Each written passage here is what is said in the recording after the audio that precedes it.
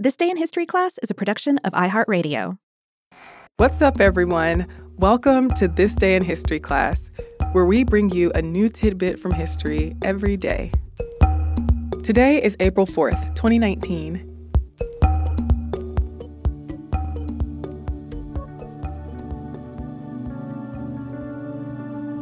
The day was April 4th, 1967. Civil rights leader Dr. Martin Luther King Jr. delivered a speech at Riverside Church in New York City, denouncing the Vietnam War in front of 3,000 people. King had voiced his opposition to the war in Vietnam before, but this time, King's speech largely focused on the problems of the war and the need for social justice. And it was radical. The speech, entitled Beyond Vietnam, A Time to Break Silence, was met with a ton of criticism. But King didn't let up on his anti-war stance. King had long been praised as a bastion of nonviolent protest and social activism, but he was still an enemy in many people's eyes. FBI Director J. Edgar Hoover called him the most dangerous man in America. And by the time he gave the Beyond Vietnam speech, King was already falling out of favor with the public. Americans' opinions were mixed on whether U.S. military involvement in Vietnam was a mistake in early 1967. There were a lot of people who still supported the war and who took issue with King's criticism of it. But to King, the Vietnam War was not about saving people from the threat of communism. The U.S. was plagued by militarism, materialism, and racism. Instead of spending loads of money to commit atrocities in an illegitimate war, King argued that American power should be harnessed to the service of peace and human beings, not an inhumane power unleashed against defenseless people. King had first denounced the Vietnam War in March 1965, when he said, "Millions of dollars can be spent every day to hold troops in South Vietnam, and our country cannot protect the rights of Negroes in Selma." Throughout 1965 and 1966, King, committed to nonviolence anywhere, continued to condemn the war. He had a solid relationship with President Lyndon B. Johnson, who had advanced civil rights legislation. But King was firm in his belief that the civil rights movement was tied to American military aggression abroad. And in Los Angeles in February 1967, he gave a speech called The Casualties of the War in Vietnam.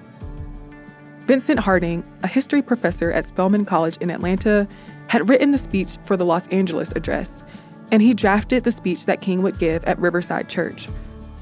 Wesleyan professor John McGuire also helped draft the speech. And on April 4th, 1967, King was accompanied by Amherst College professor Henry Commager, Union Theological Seminary president John Bennett, and Rabbi Abraham Joshua Heschel at an event sponsored by clergy and laymen concerned about Vietnam. King delivered his Beyond Vietnam speech, claiming his conscience left him no other choice. In the speech, King mentioned his reason for speaking up. "And I knew that I could never again raise my voice against the violence of the oppressed in the ghettos without having first spoken clearly to the greatest purveyor of violence in the world today, my own government." King charged the U.S. with reveling in its wealth while it created a hell for the poor. He suggested a 5-point plan for stopping the war in Vietnam. But it was about more than just Vietnam. This war was just one expression of American colonialism. He said that peaceful revolution was now impossible, and a radical revolution of values was imperative. Near the end of his speech, King said the following: "We still have a choice today, nonviolent coexistence or violent co-annihilation. We must move past indecision to action. We must find new ways to speak for peace in Vietnam and justice throughout the developing world, a world that borders on our doors.